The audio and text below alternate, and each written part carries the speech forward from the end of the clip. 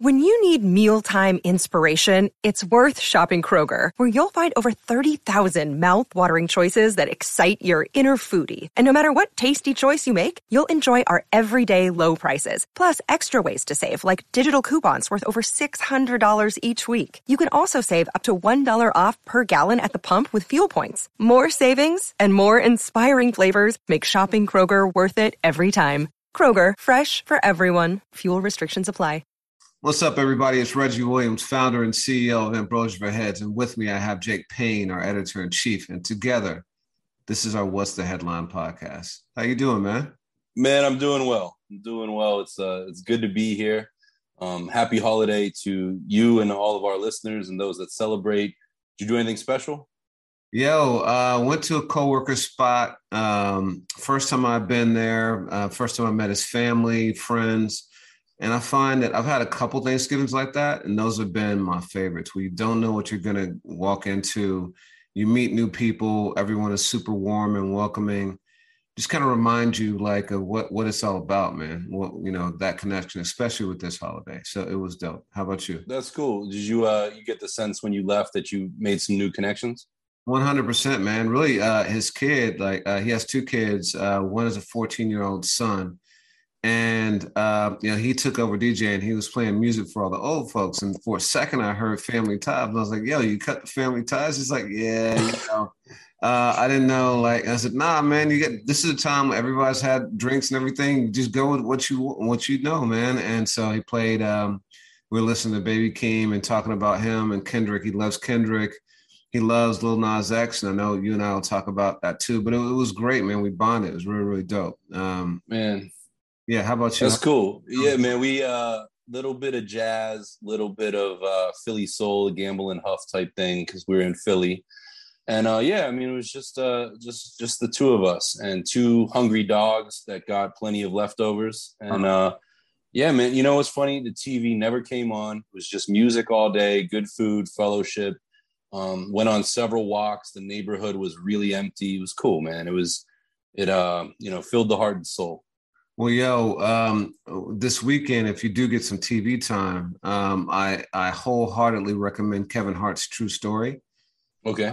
He's got a new Netflix show, number one on Netflix now, just came out on Wednesday, featuring him and Wesley Snipes. And it's a serious role for Kevin, but it is it's uncomfortably close to, some incidents that happened with him back in the day where something goes wrong in Vegas and some people try to blackmail him, and it's not from there. And yeah, it's uncomfortable because of how familiar it feels, but it's you'll be at the edge of your seat the whole time. It's only 3.5 hours. It's 7 episodes, but it's dope, really dope. Is it a one and done, and I'm not trying to spoil anything, or do you think there could be room for more seasons? No, it's billed as a limited series. It is. Got you.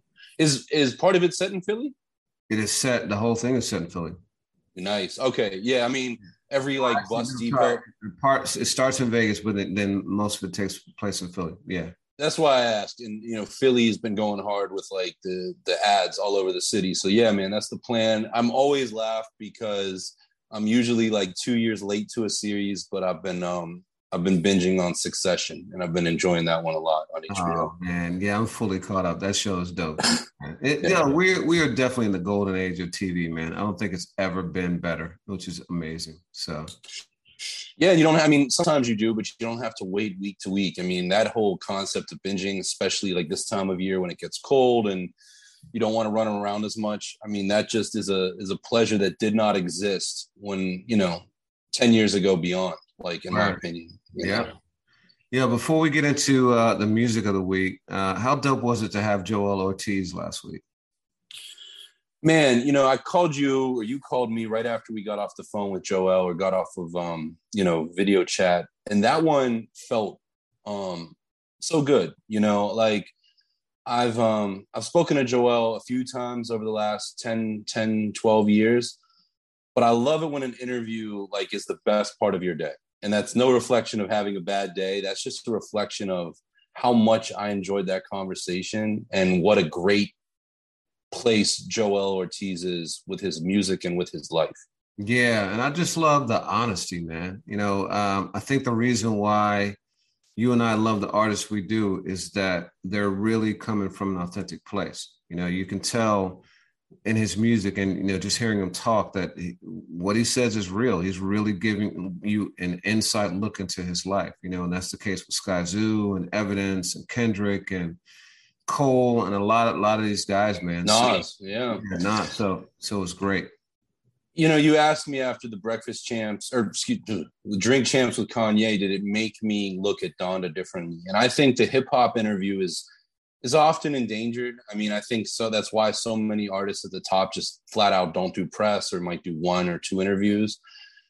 But what I've loved, and one of the reasons why I've loved speaking to artists and many of whom, you know, I consider to be, you know, inspirations and influences and is when an interview makes you appreciate the music more. You know, years before Run the Jewels, I loved watching Killer Mike speak.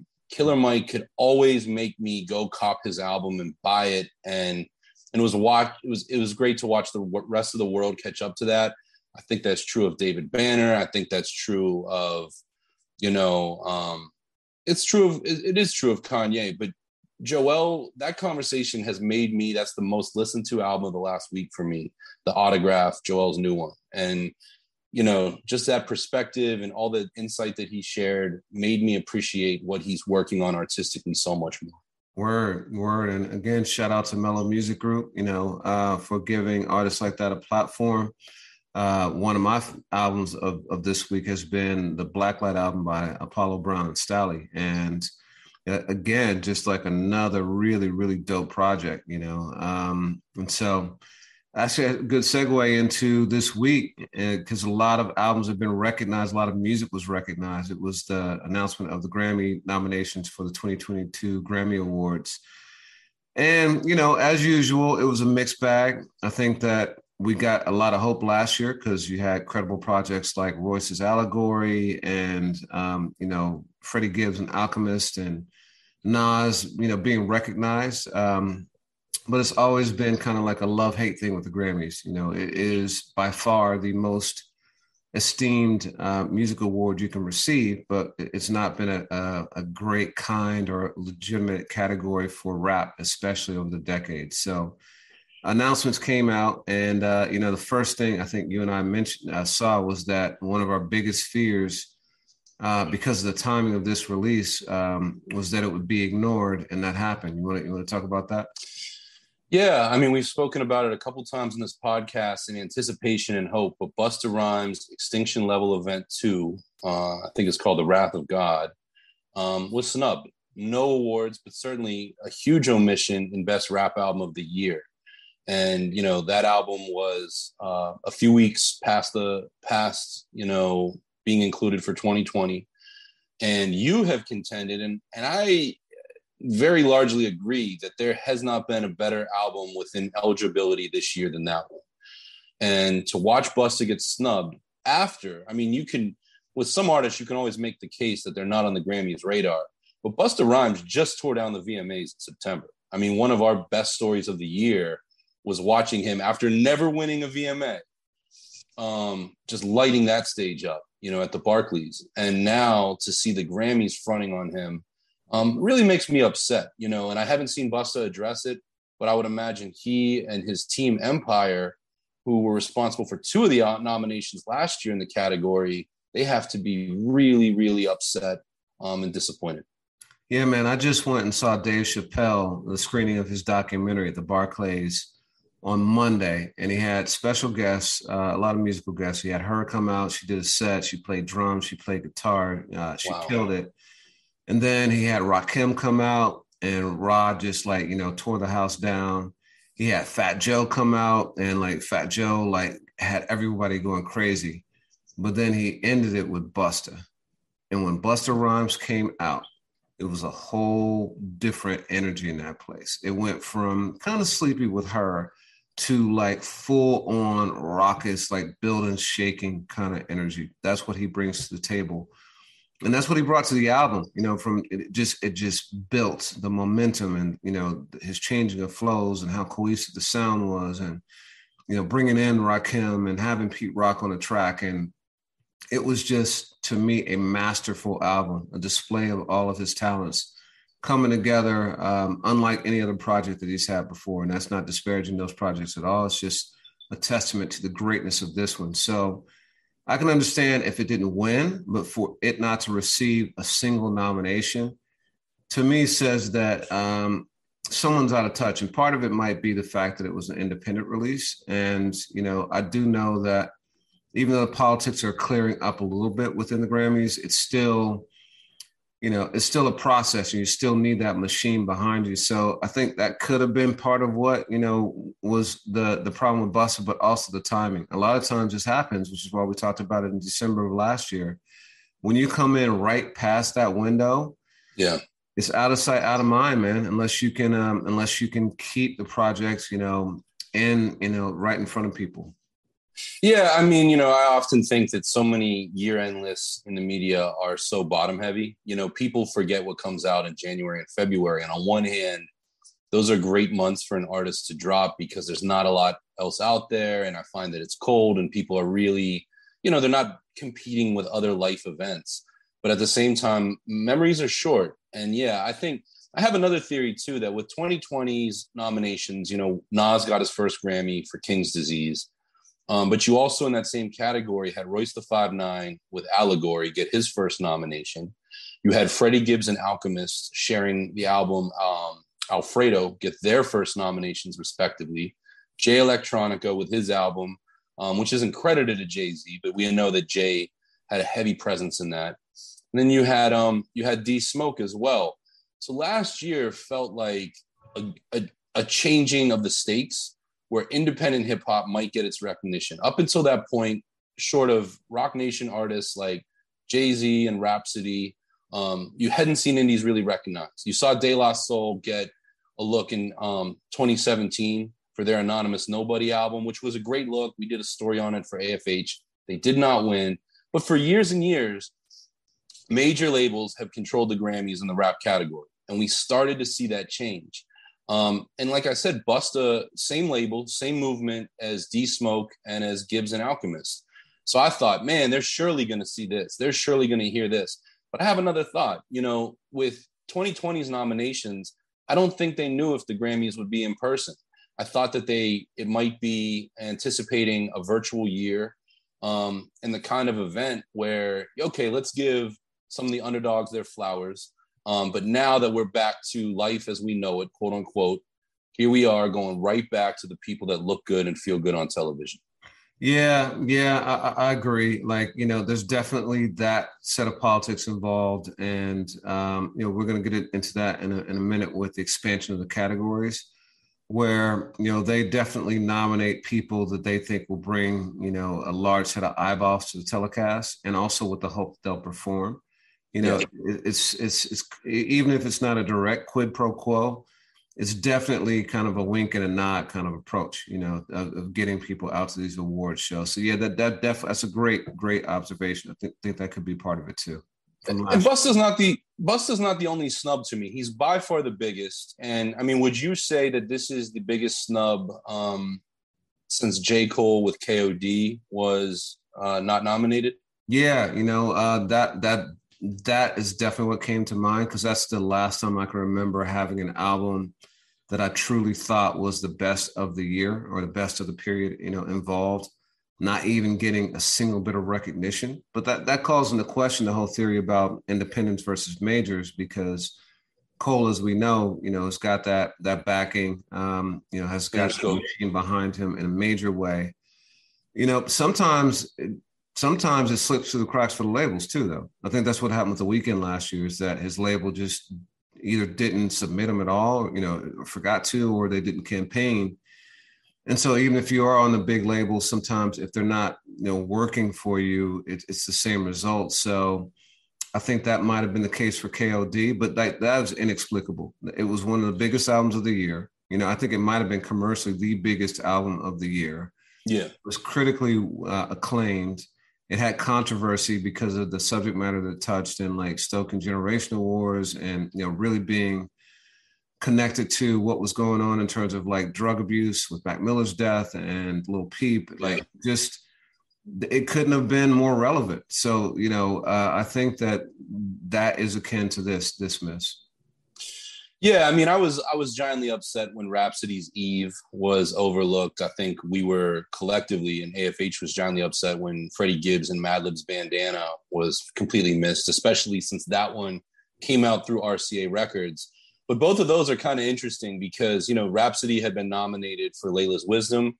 So she was clearly on the radar before. And I guess it feels different when an artist, gets the recognition for one thing and not the other. We can argue that through the history of time. Gibbs gets it with, Alfredo, which I contend is not as good of an album as Bandana. That could be apples to oranges. Certainly respect to Alchemist, one of my favorite producers. But comparatively, I thought Bandana was the better album. Royce gets ignored for Book of Ryan, but gets the nomination for Allegory, which feels good. Whether you're rooting for him or not to win, it feels good to watch an independent artist like Royce, who's been around forever, get the look. This year, with that in mind, I thought, other snubs, not to the magnitude of Busta. There's two big ones. And one is Benny the Butcher for Burden of Proof. And like Busta, that album came out just beyond eligibility in 2020, I believe in October. I think it is the most Grammy-savvy record by Benny. I would put it in Benny's top 3 albums. It might not be his best. I might go Tana Talk 3 with that one, or Plugs I Met 1. But this album, especially when you look at Hit Boy already winning last year with Nas, it's what the Grammys want. They gave Pusha T a nod previously and completely overlooked. And, Griselda has spent some time, the three of them, Westside Gunn, Conway the Machine, and Benny, have all spoken about this is a target of theirs. They want Grammy recognition. They want to crack the mainstream. And you and I have spent a lot of time this year speaking on this podcast and on the site about how Griselda continues to level up. Their stock continues to rise. 2 of the 3 guys are on Kanye's album. The Grammys missed a boat, especially as they're looking for legitimacy in rap. And they really missed it with Benny and arguably Gunn. That one's a head scratcher for me because it's such an easy win, right? Yeah. So, you get the benefit of them being technically independent artists, but these guys have been attached to Eminem. They're attached to Jay-Z. Benny has Lil Wayne and Big Sean, major artists on this album. Rick Ross, yeah. Yeah, you've made the point that this sounded like a major label album.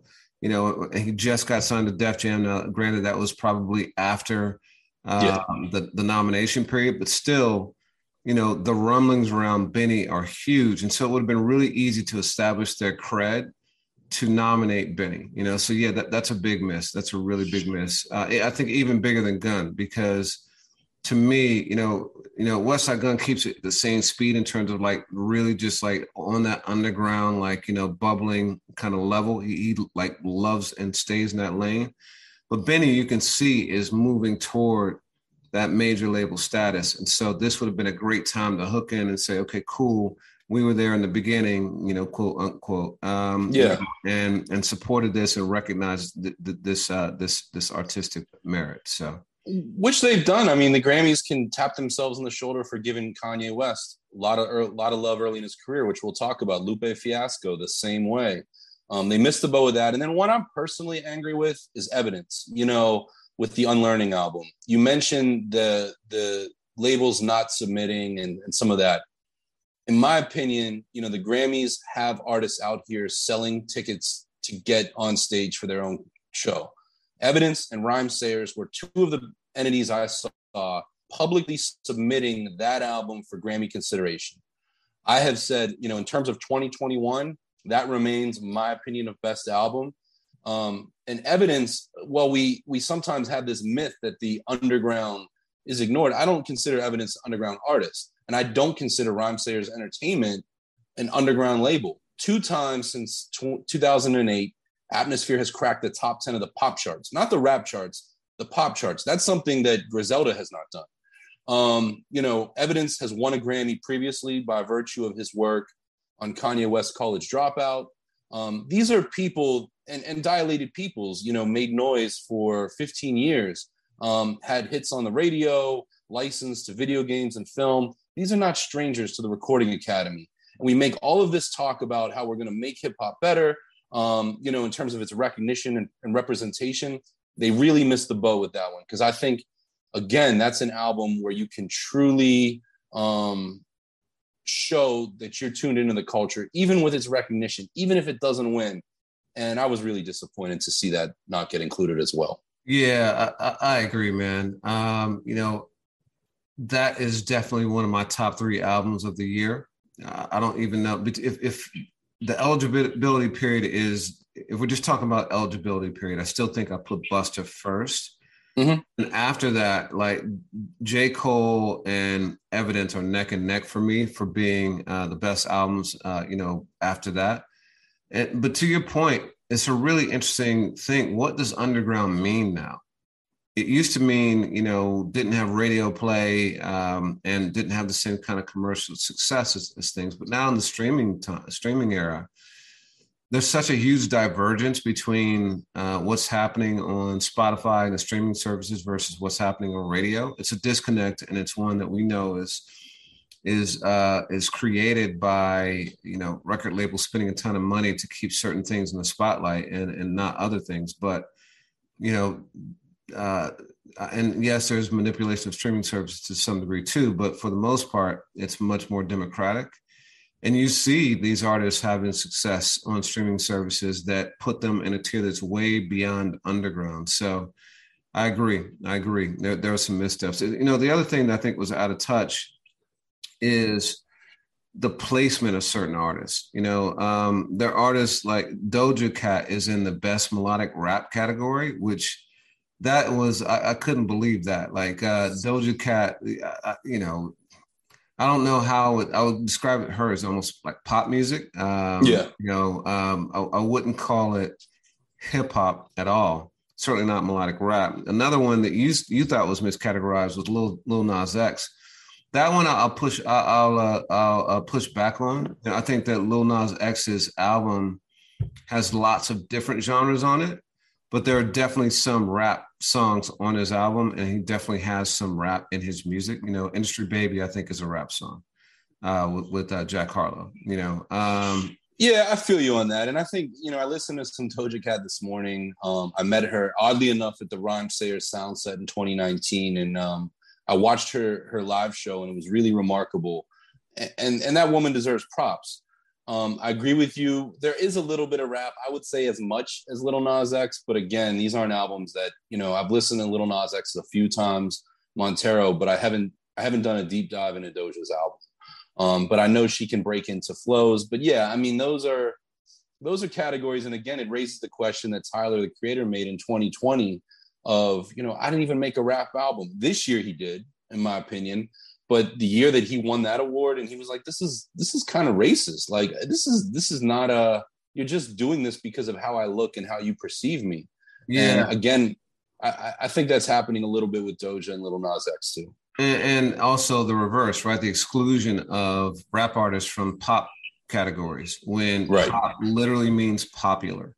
And if you're talking about popular music, there is no more popular genre than rap music. So it's ridiculous not to have that category populated with 2-3, artists from hip hop. That part is crazy for me. Now, so those are the negatives, right? And it's always been a love-hate relationship with the Grammys. On the one hand, Flav said, "Who gives a fuck about a goddamn Grammy?" Back in the day. But on the other hand, it is the highest achievement you can have in music, and so people do care. But so on the positive side, we talked about KOD and J. Cole being snubbed, terribly in 2018, I believe it was. And so now he comes in with 5 nominations. I believe it was 5. So like really, really strong. And, we talked about Nas's King Disease win as possibly a make good for his career. I don't see that as the case with J. Cole with this. I think that Cole put out one of the best albums of the year, and it's being recognized as it should be. But what were your thoughts on that? I agree with you. I think you just said it all right there. I don't see this as a makeup.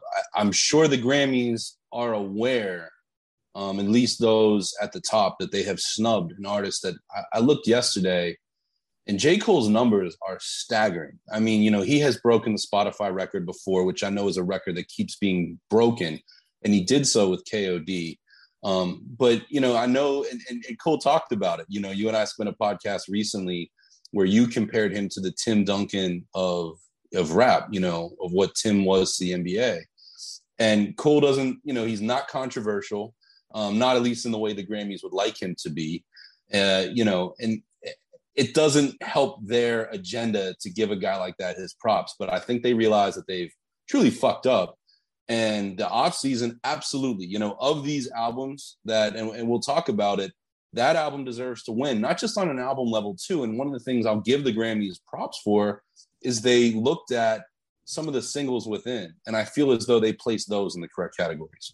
Word. All right, so let's get into it, man. Let's talk about the specific nominations, and I'd like to talk about what we think is going to be what we think should be the winner of them. And maybe even if we think there are things that should have been included, we can include those. But actually, let's save that because we're going to have our year-end list coming up soon. So I like that. I think we'll do that there. But of those, let's see what our pick is and then what we think the winner will be. Cool. Got you. Yeah. All right. So best rap performance. The nominees for that were Baby Keem with Kendrick Lamar, Family Ties, which we were talking about. You know, that's a song that has continued to grow on me. And, you know, although Kendrick's verse got all the attention, Keem's verse just continues to just be this what gets me super amped. Cardi B's Up, which was ubiquitous, completely inescapable. And it's like an earworm. Once you hear it, it just won't leave your head. J. Cole featuring 21 Savage and Morray, My Life, a staple on the AFH playlist, probably my favorite song on the album. Drake featuring Future and Young Thug, Way Too Sexy. Megan Thee Stallion, Thought Shit. So, first of all, what do you think about the list? Is it representative, you think, of the current landscape for rap music? Yeah, I mean, this one's interesting. For best rap performance, it's representative at the top. How about that? Again, this is one, there's not a sleeper on here. Maybe J. Cole is, just in terms of that's not a song that I've heard a lot on radio. But admittedly, this year, I haven't been too tuned into terrestrial radio. Apart from DMX, to your point, the song that I've most heard coming out of cars at red lights and stuff driving by and heard in different places is Family Ties. I mean, that is a massive record. Funny enough, the Cardi joint, and you're in New York and I'm not, I haven't heard that everywhere. I mean, I know when Cardi drops a single, it's a big deal, but that wasn't to the standard of other Cardi records. And I listened after the nominations and I had heard it before, but I didn't realize how that had penetrated culture as much as maybe you had. Oh man, that's on New York radio all the time. Like literally, I probably hear that song almost every day. I'm surprised Kanye's not on this. Okay. Because that album did get a lot of recognition. If you talk about top rap artists or hip hop artists, he definitely, penetrated this year in a major way. So I'm surprised, I could have seen him in there over like Megan Thee Stallion. But yeah, I mean, it is what it is. I don't even get what they mean by rap performance. If they literally mean delivery of the rap, then, it's kind of a strange category. But I would go ahead. I'm sorry. Well, I would say that I can't think of a verse that had more impact this year than Kendrick's verse. Yeah. The one thing that I think may have been omitted wrongfully is Tyler, the Creator with Lumberjack. I mean, again, and if you want to interpret performance, his BET Awards performance was one of my favorite this year. And that is my song on that album, on Tyler's. And I think that deserved to be here, but maybe more than Meg, in my opinion. I don't like the Drake song. I don't think you do either. I know that it and I'll say it. I said it then, I'll say it again. To me, that song is very much for the Good Morning America crowd. Like that's a joint that my mom will hear when they cut to commercial. Wow, you just said the soccer mom crowd. That's crazy. Like, yeah. No, my mom isn't a soccer mom. No. Well, I mean, you said even older than soccer moms, you're saying? Like, it's for them? it's like a mixture of that and like, 11-year-olds on TikTok. Like, it's not. Shout out to Certified Lover Boy. That is one of the weakest songs on the album, and I know they released it as a video when the album dropped. But yeah, I mean, to me that was a disappointment. And Meg has 10 songs better than Thought Shit, in my opinion. But I think the Grammys are really trying to position themselves in the business of Meg, and they're probably a year or two late on it. But yeah, that's my thought. But I know I'm ranting. What do you? This is the power of programming, right? The reason why record companies spend as much money on radio as they do is that the more you hear a song, the more you start to like it. It's like you're beaten into submission. And so, while I don't love the song, I like it much better than I used to. And I hear I can hear it in my head, and like I feel myself singing along to it when it comes on radio now, and it's been just programmed into me. You talking about Meg? No, I'm talking about Way Too Sexy. Yeah. Okay. Yeah, it's real interesting. And I'm not a soccer mom. Don't go. Nor is my mom. Shout out to my mom. I think I'm not Good Morning America mom either. You're a Gayle King mom.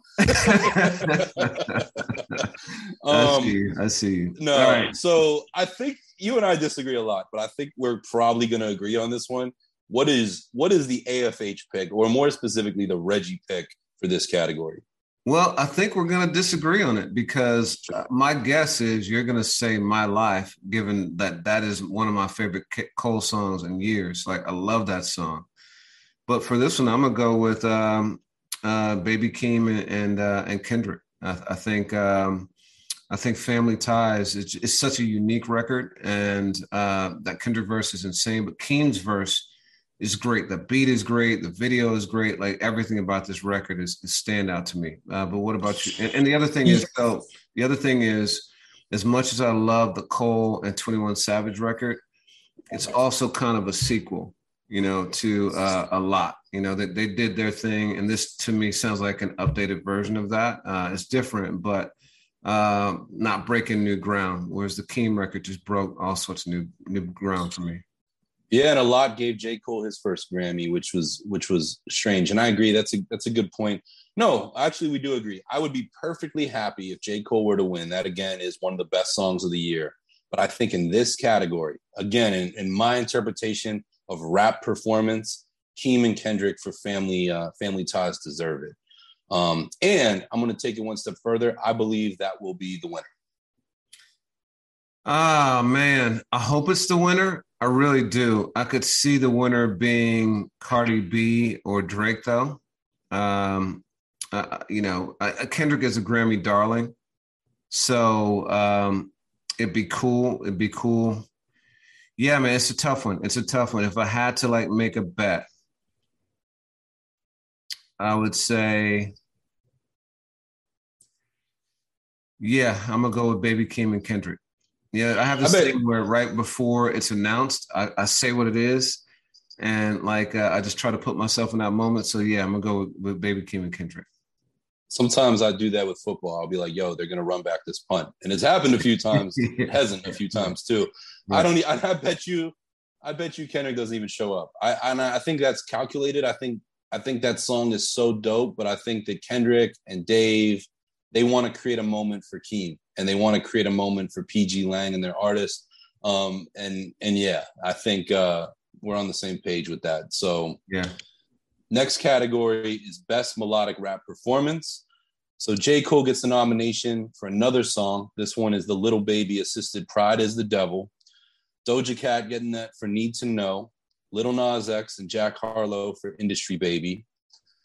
Tyler, the Creator, with YoungBoy, NBA, and Ty Dolla $ign for What's Your Name.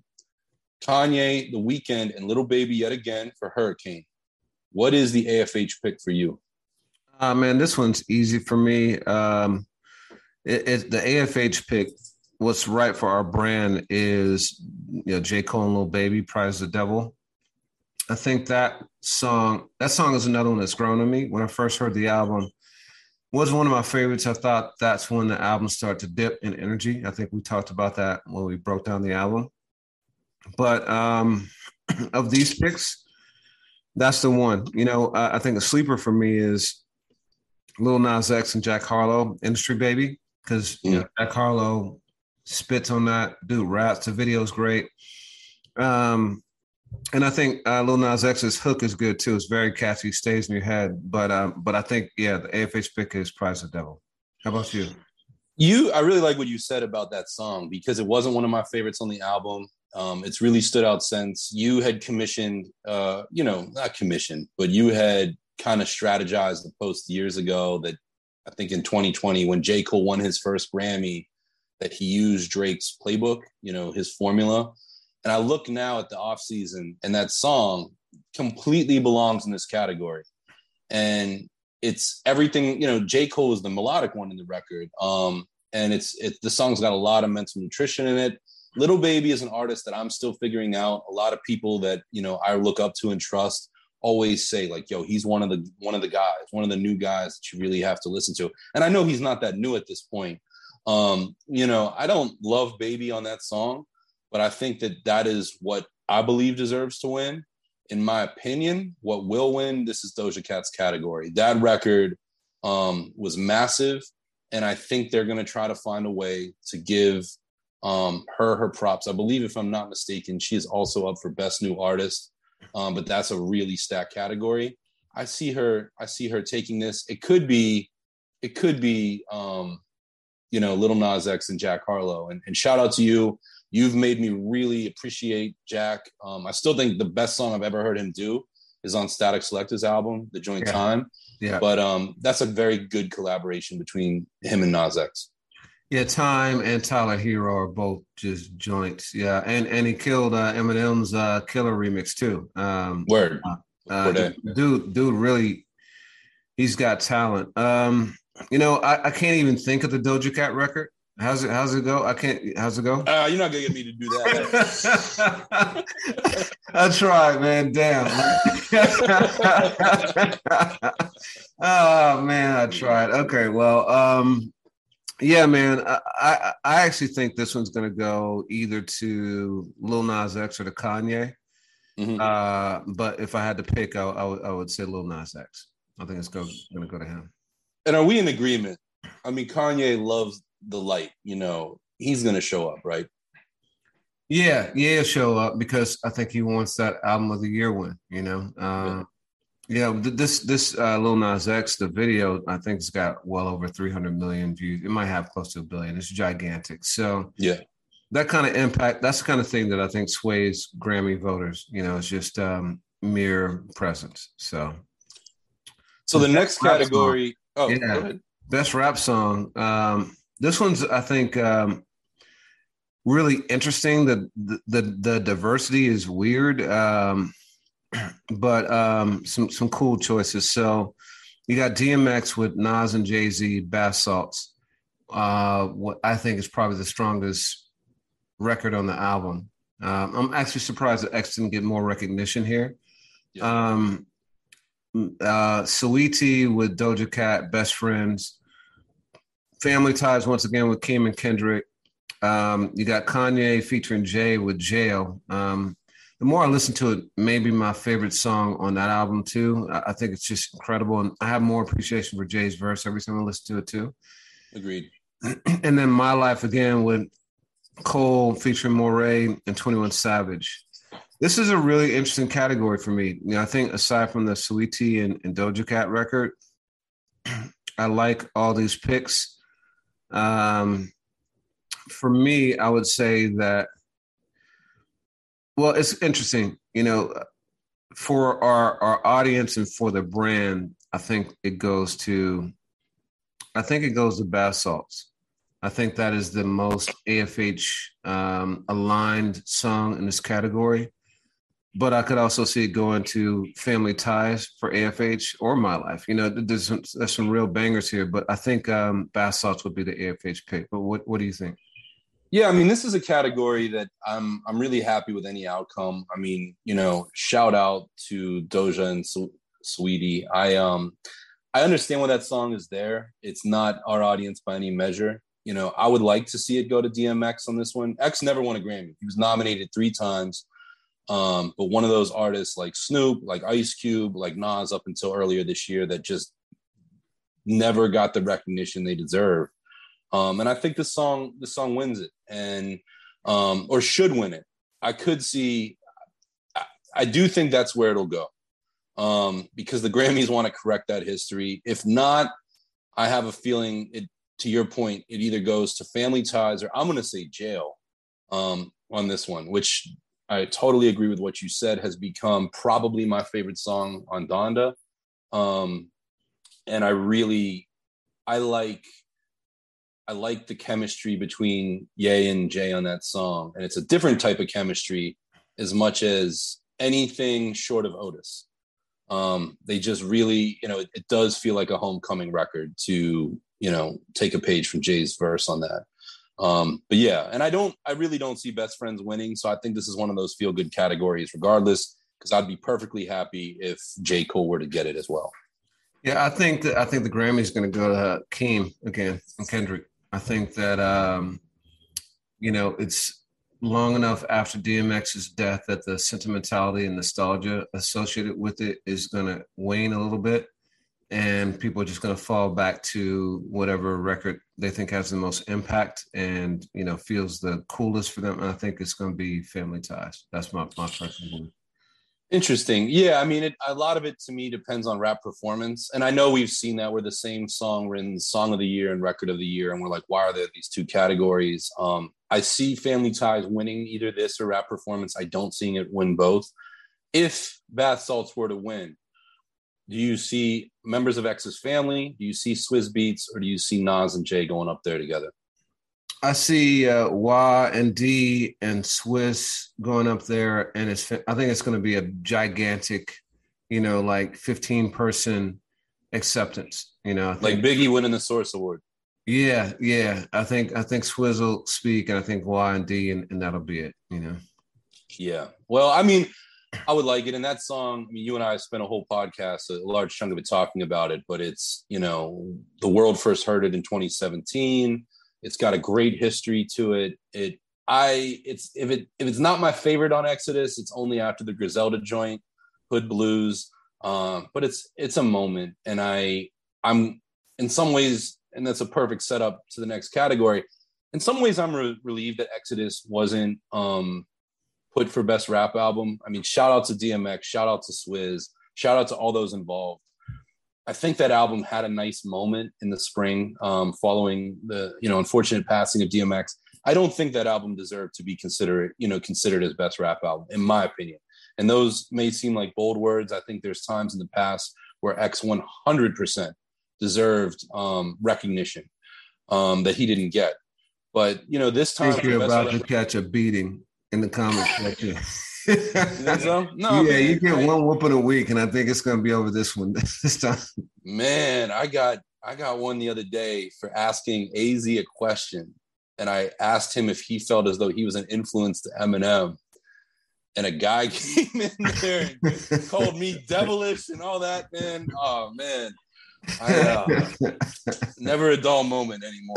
But best rap album, and this is the category. Wait, what was the criticism? Like, I don't. What was the criticism? The criticism was that is if I was trying to make it about a white man. When if you watch the interview and you were there, I'm asking AZ, who I've known for a number of years and supported in many ways. I'm asking him if he ever had a chance to have Eminem tell him what an influence he was to Eminem. Especially for those that listen to M's first album, Infinite. Right. The person thought you were asking if Eminem was an influence to AZ. Thought I was being mad devilish, man. Okay. Okay. I disagree. I do think we'll go through the nominees first, but I think that I'm going to tell you, I think that X belonged on this list. Okay. So the nominees, and this is the category that I look for first, when these are announced every year. J. Cole, The Off Season, Nas's King Disease 2, and shout out to Hit Boy and producing it all. Drake's Certified Lover Boy, Kanye West Donda, Tyler the Creator's Call Me If You Get Lost. That's the big five. Yeah. So for me, this could have gone. Exodus could have gone in there for Tyler or Drake. I understand, I think the politics of why, because both are, bigger draws. They want them to perform and stuff like that. But in terms of quality of the album, it's not by any means a perfect album, but I think there are 5 or 6 really strong joints on it. And in this day and time, that's a very strong album. It wasn't overly long, had great guests. The production was dope. It was diversity. The joint with like Snoop is completely different than Bath Salts. It's completely different than, and the last song, where he's talking to his son, is one of the most powerful DMX records ever. So I think there's a lot of merit to this album that could have earned it a spot on this list over some of those albums, which are, I kind of think throwaway albums. I don't think people are going to be talking about Certified Lover Boy in 3 or 4 years. I don't think they're going to be talking about the Tyler album in 3 or 4 years either. So I think there's a powerful argument for Exodus to be on this list. And make no mistake, I mean, I know we're joking with each other. I 100% agree with what you just said, especially about Drake. And I think Exodus is as, if not far more deserving, more deserving to be there than Certified Lover Boy. But I think between those two, I'm disappointed that it's not Busta, not Benny, and not Evidence. Those belong there. I agree with that. And the Tyler album is funny to me because I listened to it and I like it. It was in a lot of ways Tyler coming back to rap. It's framed as a Gangsta Grills. I think your point's a good one. There's 4 or 5 really good, near great songs on there. And that is enough sometimes in this day and age to get that look, provided you make enough noise around it. But yeah, I mean, this category is a funny one to me. To me, the real competitors are J. Cole and Kanye. To me, J. Cole deserves to win it definitively. Of these nominees, I think that it could likely go to Kanye. I would love to see it go to J. Cole, to your point at the top of give this man his props. And unlike, I think no matter how much you like Nas, you can agree that King's Disease 1 is not his greatest album of all time. It's up there. And you and I dedicated a whole podcast to that. But J. Cole's Offseason is among his best works. And this is not a retroactive Grammy. This is one competing entirely on its own merits. You agree? I agree. I think this is the best. Cole's album is the best album in the category for sure. And it would have been a strong contender with Busta and Evidence and any other project. So I agree with that wholeheartedly. In terms of who I think will win, man, it's a tough one. And also I'll say Nas, King's Disease too. I agree with you on that too. That this is a stronger album than King's Disease. In any other year, this would probably be my number 2 album on this in this category. I don't know. It's a really great album, but I think the Grammy is going to go to Donda. I think it's Donda's year. I think Kanye has kept himself in the public eye masterfully. Anyone, no one alive who listens to music is unaware that Donda is out, given all the things he did for it. So I think that's going to pay off for Kanye, and I think he's going to get the Grammy. And he's also won, a ton of like best rock album Grammys. He's won like 3, right? 3 already. So yeah, it seems like his category. To your point, and I agree with you on Nas. I think that after I said definitively cool, Nas is my number 2 as a rap pick. I can't see that happening. I mean, it just would be crazy given the way the Grammys seem to ping pong around to give it to him back-to-back years for album sequels. I am disappointed that the Nas and Lauryn Hill collaboration wasn't in best rap songs. I am sure the Grammys are good and afraid of Lauryn Hill. Yeah. And her, thoughts and opinions, especially as it pertains to that verse. But to me, that was a snub. And it was great to see Bath Salts on one hand, because it's not shopped as a single, nor was Nobody, but those were great records. And I have to imagine the Grammys are so distraught that here you have Drake and Kanye West making peace in the name of liberating, freeing Larry Hoover and Jay Prince around them. And they don't get that soap opera moment of these two guys with all of these years of turmoil and rivalry and beef sitting, competing for the same award. They lost that. And, you know, as we kind of take Oh, shots at. I don't know that I agree with that. Give it time, man. You know, the Larry Hoover thing's happening, what, December 7th? Yeah. You got another almost 2 months. You got more than 2 months between that and the Grammys. And Drake and Kanye have shown that their piece is on again, off again. It could easily be off again by the time February rolls around.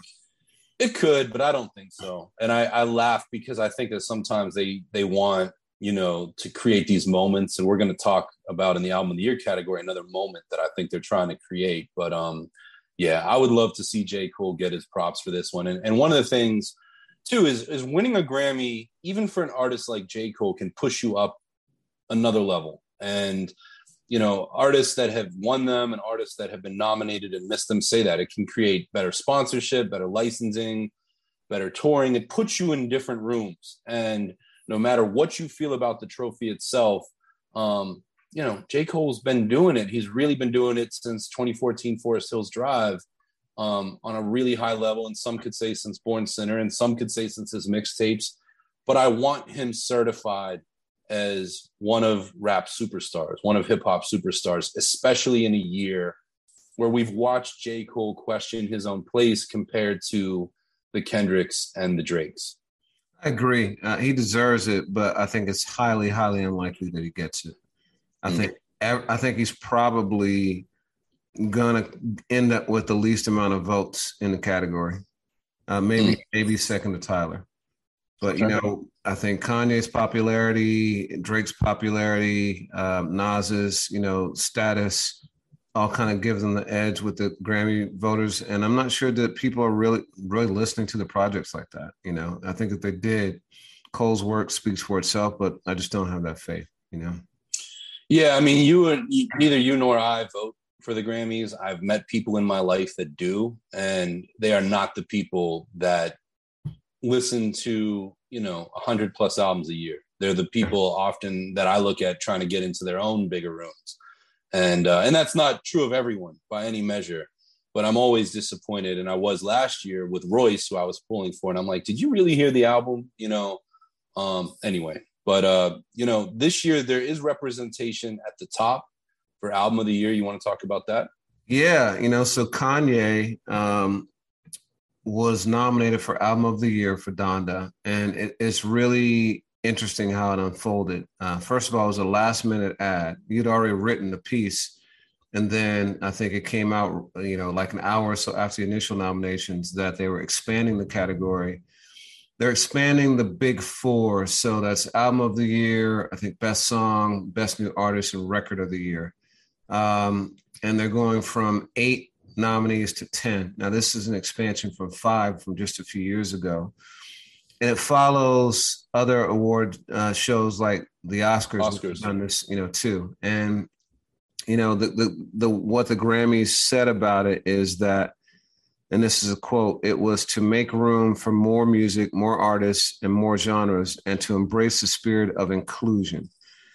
Now, for me, I think that it's strategic and a little bit cynical in that they're trying to get more blockbuster artists in, one, to draw them to the show, because, you know, it definitely helps the ratings to have the shots of people in the audience, having them do like acceptance speeches if they do win. But, you know, it also is a good way to get people to perform. If they think there's a possibility of them winning, then they'll perform. And so that also ups the ante for the show too.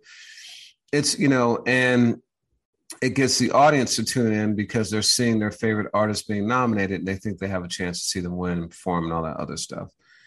I don't think it increases the likelihood that they're actually going to win, because what we just said, like, you know, it's still the same body of people voting, and they have, you know, often narrow taste, narrow exposure, and vote and go with what they know, and often who looks like them. And so I don't think that it's going to, and another thing is, so the 2 artists who came in, and they say that this is the number 9 and number 10 most voted amongst the nominees, it was Kanye West and Taylor Swift.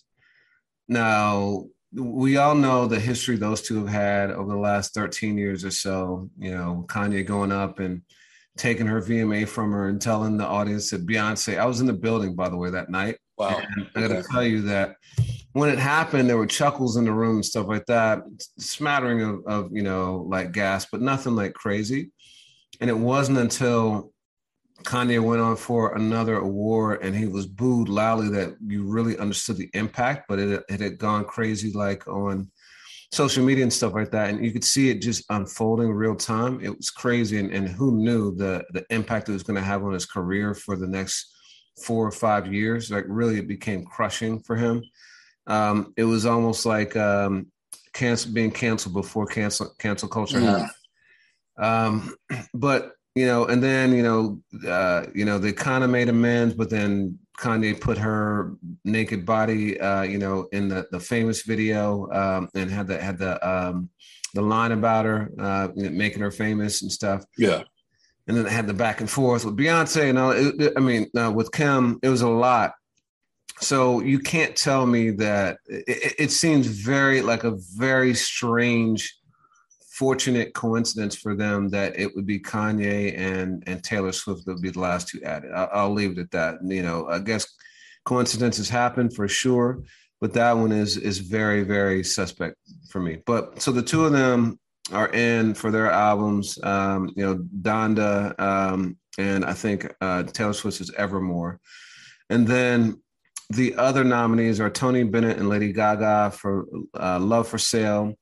John Batiste, who I hadn't heard of, but I guess is the musical director for Late Night with Stephen Colbert.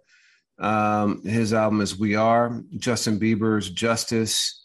Doja Cat, Planet Her. Billie Eilish, Happier Than Ever. Her, Back of My Mind. Lil Nas X, Montero. And Olivia Rodrigo, Sour. So those are the nominees. Out of those, like I think that, so the typical Grammy win would go to Tony Bennett and Lady Gaga. So Tony Bennett is, I don't know if you know, but is suffering from dementia and really has no more short-term memory. He doesn't remember anything that happens during the day, but he has a perfect recall for music. So he just had a last tour. It was with Gaga, and you can easily see that is going to be, that could be the like sentimental favorite that happens in the Grammys, right? Aside from that, Billie Eilish is a go-to also for the Grammys, but her album, especially compared to past performances, has definitely fizzled. It wasn't the success that she's had in the past. I think personally that the two strongest contenders are Lil Nas X and Donda, and I would probably give it to Lil Nas X. I think from me texting you and sending you songs of the week that's one of my favorite albums of the year. I was just blown away by the diversity of it. He's got alternative rock, he's got like hip hop, he's got melodic rap, he's got great songs. And so I just think it's an incredible work. And he's just such a marketing genius. He rivals Kanye in his ability to create controversy and keep himself in the public eye. But what's your take on the category? Yeah. Initially, I had thought Lil Nas X too. And I could see Donda happening. This is a category that Kanye has never won. He was 3 times nominated. The first artist in history to be so for his first 3 albums. College Dropout, Late Registration, and Graduation, the trio, if you will, never won. A hip hop album has not won since 2004 with Outkast's Speaker Box, The Love Below, double album. And we've had some strong potentials too, right? We had To Pimp a Butterfly and Damn, which had won the Pulitzer, right? So there's we've had some before and it hasn't happened. I don't know that this is the one for Kanye. I mean, on one hand, you're right. Like it has absolutely, I don't think there's an album that's come out this year that has made more mass awareness noise than Kanye. I mean, with the pushbacks, with the stadium tour, with the stadium previews, with what he and Kim are going through in the tabloids. It is just an event scale album. But also, I didn't realize that on Tony Bennett. And that album historically is the one that could win too. and I don't know if Tony Bennett's ever won album of the year. I would venture maybe not. I think he might have. He did a covers album a couple years ago. I think he got it for that. It's possible. He definitely got recognition. That could feel good, and it's really who the Grammys decide their audience is. Are they trying to be new and edgy, and that would be Lil Nas X, or are they trying to go, legacy, which would be Tony and Gaga? I 100% agree with you on, Billie Eilish's album is not the one.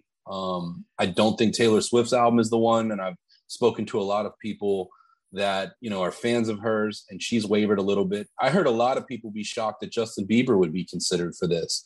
I think Doja Cat has some strong singles, but I don't think this is her category either. Her made a dope album, and I feel that her gets lost in the sauce of 10 nominees in this. But I do think you're right. I think we're saying the same thing. I would venture to bet I'm going to take Kanye off the table this time. It goes to Lady Gaga and Tony Bennett, or Lil Nas X. Yeah, if Kanye did win, it's the point we said about Nas last year, and this wouldn't, I think, necessarily be for Donda. I think the three albums that were nominated before, College Dropout, Late Registration, and Graduation, were better albums. I think that in terms of impact, 808s and Heartbreak and My Beautiful Dark Twisted Fantasy should have been nominated for Album of the Year. I think My Beautiful Dark Twisted Fantasy should have gotten Album of the Year. I think it's the album of Kanye's career and one of the most important ever. But 808 and Heartbreaks changed the sound of hip hop for the last 12, 13 years. So that one, you could say has equal impact. He's got 75 nominations, in the past, which is just mind blowing, 22 wins.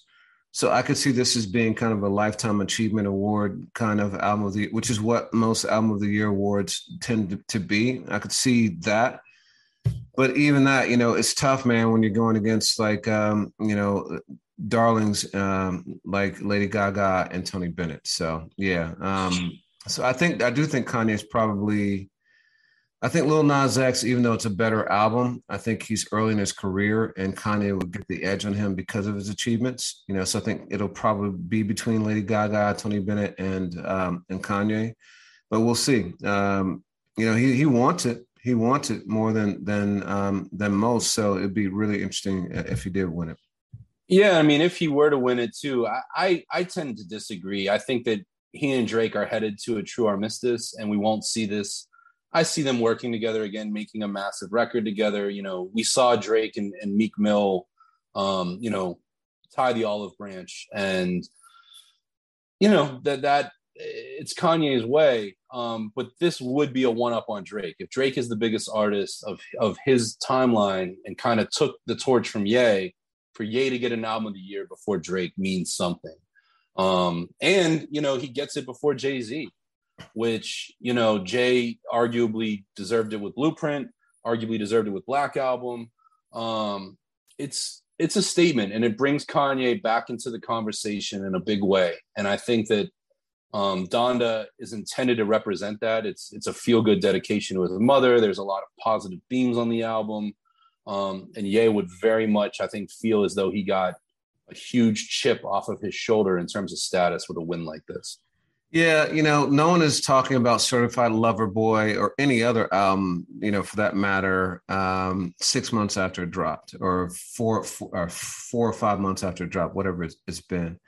And people have been talking about Donda nonstop, and that is because Kanye, so we had the fits and starts of the release dates and the pump fakes with, okay, I'm going to do this big stadium release party. It's going to be a big spectacle. The album's coming out, then the album doesn't come out, right? And then he said, okay, I'm going to do it in 2 weeks. And same thing, so he had that Drink Champs, the feud with Drake, now this reconciliation and the Larry Hoover event that's going to happen December 7th is going to keep it in people's minds during the actual voting period. The Drink Champs interview and how viral it went is going to do the same. And then yesterday, or on Thanksgiving, he released his prayer, which is just 5 minutes of visuals. He's not shown in it, but it's him confessing his biggest sins, and he is not holding back anything. He talks about his relationship with alcohol and how his drinking has led to him, like, expressing his anger too quickly and, like, really affected his relationships with family, especially Kim.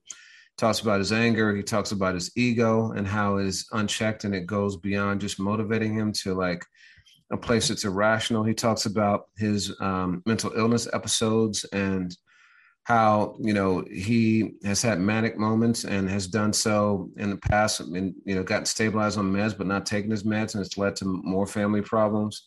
He talks about the wearing the red hat and the impact that had on the family and endangering, his wife literally thinking it was endangering him and the family. He talks about his religion and how he wears that on his sleeve and in a way that is, lording it over people, pun intended, and he talks about spending money. He just goes on about such, deep and candid things with just like unbridled honesty. It was wild. Did you check it out? Did you listen to it? No, I haven't yet, but I'm eager to peep it, and I'm going to right after this. Yeah, no, it's mind blowing. But again, it's just a testament of how Kanye is able to always stay at the top of the news cycle. I've said for a long time, there's no one better except for Donald Trump. Him and Kim are like neck and neck too, but Kanye is like a master at it. And so I think that that's going to help him with this voting process. I just looked at those 3 times he was up for it in the past and didn't win, the first 3. He lost 2 times to legacy artists. Once was Ray Charles, which was the year he competed against with College Dropout. And it's funny, when you think of, Gold Digger and the subtext there. And the other time he lost to U2, which I wouldn't put as a legacy artist, especially in the early or mid 2000s. They've been around a while, but it's not like Tony Bennett. And the other time was Herbie Hancock, which is to me that, because Herbie's been around, since the 50s making music, and they wanted to give him his flowers. And if Ye loses to Lady Gaga and Tony Bennett, there's something interesting there if he feels that he's always getting the snub for the feel-good winner. Yeah, for sure. So we're coming to the end of November, and unbeknownst to me, you dropped this in, but November was National Hip Hop Month. Now, did you hear anything about this beyond the story that you read about it? Was there anything in recognition of National Hip Hop Month? Not at the political level. Shout out to DJ Premier, who's been posting hip hop factoids on his IG all month, and Rock the Bells. Our homies over there have been doing, nuggets of history. But from, I haven't heard Joe Biden say anything. I haven't heard Chuck Schumer, Nancy Pelosi, or any other members of Congress come forward. Have you? No, I haven't heard anything about it. I'm glad that those outlets on IG did, but it makes me wonder, what does it even mean to be National Hip Hop Month? We have Black Music Month in June, and that is celebrated a little bit. It's mostly corporate sponsors, like, getting behind it. I don't see a ton of like media coverage and stuff like that. But what do you think should be done for National Hip Hop Month? How should it be celebrated? I'd like to see more of on a grander scale of what we've seen. I thought it was really dope when Q-Tip curated the Kennedy Center, and they were having all of those amazing concerts there from like Grandmaster Caz and, Pharoah Monch and J Period. And, a lot of people that we cover on the daily, were going down and rocking that. I'd like to see more of that sort of recognition, maybe something on, PBS or NPR, but we got to find a way to take hip hop and its proper history, not its artificial sweetener history, and give it to the world using federal programs and dollars. That's just my opinion, and maybe that's not specific enough. But what about you? I think well, it all comes from media coverage, but I think there have to be events that garner that coverage. And so I think it could be a couple of things. One, there should be documentaries kind of capturing the culture. But then 2, and I just thought of this, there should be festivals. And I think it would be cool to do a festival every weekend for 4 weeks, capturing the 4 different decades of hip hop, 4 and change, so, really celebrating the older artists and, getting some money in their pockets, but, showing that like what that really means. And then also, and then going to the 90s and the O's and then current. I think something like that could have real impact, having it in different cities. Maybe the first is in New York, then you have LA, and then you have like Detroit or Chicago, and then you ended up in Atlanta. Something like that I think could be really cool to showcase the diversity of hip hop in terms of eras, but also geographies and genres. I like that a lot. And also, I mean, the clear thing is we got to make it about the four elements. You got to use this opportunity to show love to the graph writers and the breakers, as well as, MCs and DJs. Philly right now has some amazing graffiti going on, and I'd love to see that celebrated. A lot of cities have created programs to hire graph writers or use choreographers, do that with federal dollars since we're spending it on everything else. And absolutely, I think you're right that the traveling show that celebrates the history, the regional styles across those elements, but also, all four parts of it. Because if it's hip hop, it's got to be hip hop. And I know we spend most of our time talking about the music, but the other elements are things that got us here and kept us here. Yeah, and there could be a cool like March on Washington, like get behind a cause and have that, have a big day celebrating that with speeches, but talking about, the impact that hip hop has had on the world, and having everyone from like a Killer Mike and a Bun B to an Obama who very much acknowledged like the impact that it had on his presidency, like really make it something that is, embracing of the cultural movement that hip hop has been for the last 50 years. Yeah, man. Yeah, well, I mean, we do it every day, and shout out to those that do, and people making the history out there properly told and giving our heroes their flowers. Yeah. So, before we close, I think we got to acknowledge one of the bigger tragedies we've had in a while. Death is always is terrible. We've had a lot of deaths over the last several months, most of them being due to health issues, and so that's terrible. It also is like really kind of hits home though when it's violence. And fortunately, we've had a slowing of violent hip hop deaths. I mean, that's the only deaths we experienced early in hip hop's trajectory was from violence, because with the exception of Eazy-E, because the artists were so young, so you weren't getting those health-related deaths. But now as hip-hop becomes middle-aged, and the artists are too, you're seeing more health things. But we lost Young Dolph a little over a week ago. And I know that personally hit you very hard because of your connection with his label. But you want to talk about that a little bit?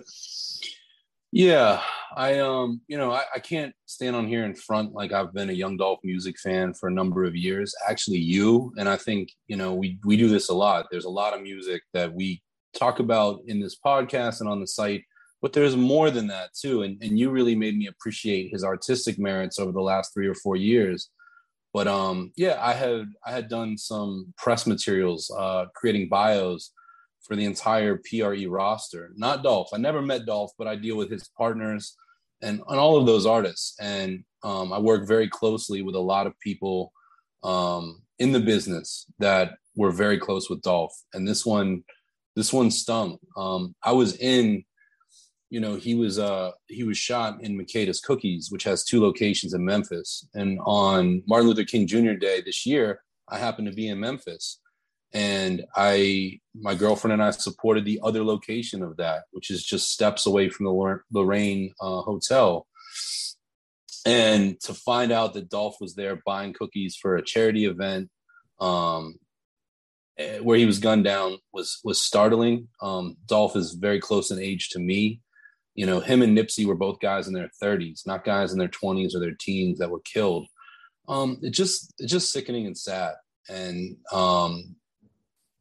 it definitely put a really, really heavy cloud on a year that's already been pretty rough for the hip hop community. But I hope that, we talk about the Grammys. I hope that the Grammys give somebody like Dolph, along with all the other hip hop artists we've lost this year, their flowers, because this was an artist who was gold and platinum certified, created an opportunity. Most of the artists on PRE are from Memphis. Key Glock probably being the biggest, but there's a whole lot of talent there. And he really went and found people with his same upbringing, same environment, same circumstances, and put them in a positive light. And just like Nipsey, it is so sad to see this be the end of the story. Yeah, I think that's what hit me the hardest is seeing these young Black entrepreneurs who are building empires outside of hip hop, real estate and, really bringing in economic empowerment to the neighborhoods where they grew up. There's a lot of talk about buying back the block, but very few artists were attempting to do that. He and Nipsey both were doing that on a pretty large scale. And it just reminds me of what Kanye was saying in his Drink Champs interview about how, and this was with respect to incarceration, how we're taking an entire generation of leaders off the streets, and that goes for their own families, but as an example for others to follow in building that kind of wealth. And it's just really, really tough, man. And I know he had violent encounters in the past, and that was a part of what he was trying to escape, same thing with Nipsey, so it just really saddens me when they're not able to fully break that cycle, and that we're still killing each other despite the things that, that these people represent to the communities. It's a tough thing, I was turned on the dock by Charlemagne. Charlemagne, back when he and Budden would do those urine lists and stuff like that, would always mention Young Dolph on the show and things like that. And so I started listening to him, and I heard a lot of similarities to Nip. He was kind of like the East Coast Southern version of Nip. And yeah, man, really, really tough, really tough. And I've seen Westside Gunn say that, Dolph was his favorite rapper of the moment. And Vinny Paz from Jedi Mind Tricks said, this is my favorite rapper from the South, of this generation. So even though Dolph, and you had put him on the playlist a few times and we covered him in passing on AFH, very, very legitimate artist. And yeah, RIP big time. And I really feel what you just said. Yeah. Yeah, man. Yeah. So any new music come out for you? I would direct anyone on the new music topic to our playlist. You've done a really good job. You mentioned the Stolly and Apollo Brown album, which is in heavy rotation for me right now. Mellow Music Group has had an amazing year with Sky Zoo, Joel, shout out to Larange, shout out to, they just put out, I believe, Homeboy Sandman too, but you cherry picked some really good songs on there. You also went to the Snoop Dogg compilation for Def Jam, The Algorithm, and you grabbed what I think is the dopest moment on it, which is the first song by Redman and Method Man, produced by Battle Cat, and that is on our playlist. And then also there's a joint called Black Illuminati by Freddie Gibbs and Jadakiss. And these guys had worked together before early on in Gibbs's run, but really dope song. And it's supposed to be, from what I've read, what I've heard grumblings of, the first single to Gibbs' next album, which is on Warner Brothers. So he's bouncing around labels too. Oh, wow. That would be dope. That would be dope. He's done great collaboration projects to your point before with Alchemist and Madlib. So I'm wondering if he would do another one or just a solo joint, but he's been on a spree lately, man. Really dope. Absolutely. Any outside of that, and I told you yesterday, our playlist is just dope as we're gearing up for the AFH year end, where we're going to talk about, as we did last year, some of our favorites. But any other highlights from the week that you would want to talk about? Yeah, no, just the Sally and Apollo Brown one, man, has been the one that's really been for me. I know French Montana dropped something. I haven't listened to his album yet. Haven't listened to Adele, but I plan to dig into that. I watched the Oprah special, which is pretty dope. The Will Smith Oprah interview was great also. I think we talked about Silk Sonic last time. And I haven't even looked today, man. It's new music. I got to check out the new music for the week. But yeah, man, it's been a great, strong fourth quarter.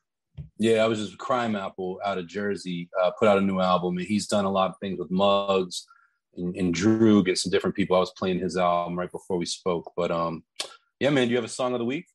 I do. My song of the week is "Smells Like Teen Spirit" by Nirvana. At the Chappelle show, DJ Trauma played a lot of stuff, and I find this a lot. Hip hop DJs will drop in, "Smells Like Teen Spirit." I've heard Ninth Wonder do it. It's got those heavy drums, and it's got like a hip hop attitude, and it just sounded great. And they just had their 30th anniversary. They did a release of a deluxe version with like live versions remastered and stuff like that. So that one just hit me in a different way this time. That one was on Nevermind, was it?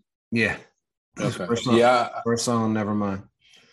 I had the MTV Unplugged tape, and I used to trade with my cousin. He had Nevermind. So it's an ignorant question to ask, but yeah, that was always my jam, that and Come As You Are. But my song, I played Masta Ace's A Long Hot Summer this week. And, we included Disposable Arts in our Finding the GOAT album competition. We give Masta Ace a ton of flowers, and he deserves even more from hip hop. But there's a joint on Long Hot Summer that kind of escaped me, and I played it called The Grind featuring Apocalypse. And I played it this week, and it's just, Ace has so many joints, but that one, is we're both out here grinding and making it happen. That one really resonated. Dope. That's dope, man. Produced by Crisis, who has one of the year's better albums too. So bringing it full circle. 100%. Well, I look forward to us chopping it up with our list, and always a pleasure, man. Yeah, man. Next time I'm gonna get more light. We're dealing with some technical difficulties today. I'm in the shadows, like I'm the villain in what was it, Police Academy 5 or something? But all right, man. Until we do it again. All right, man. Peace. All right, man. Peace.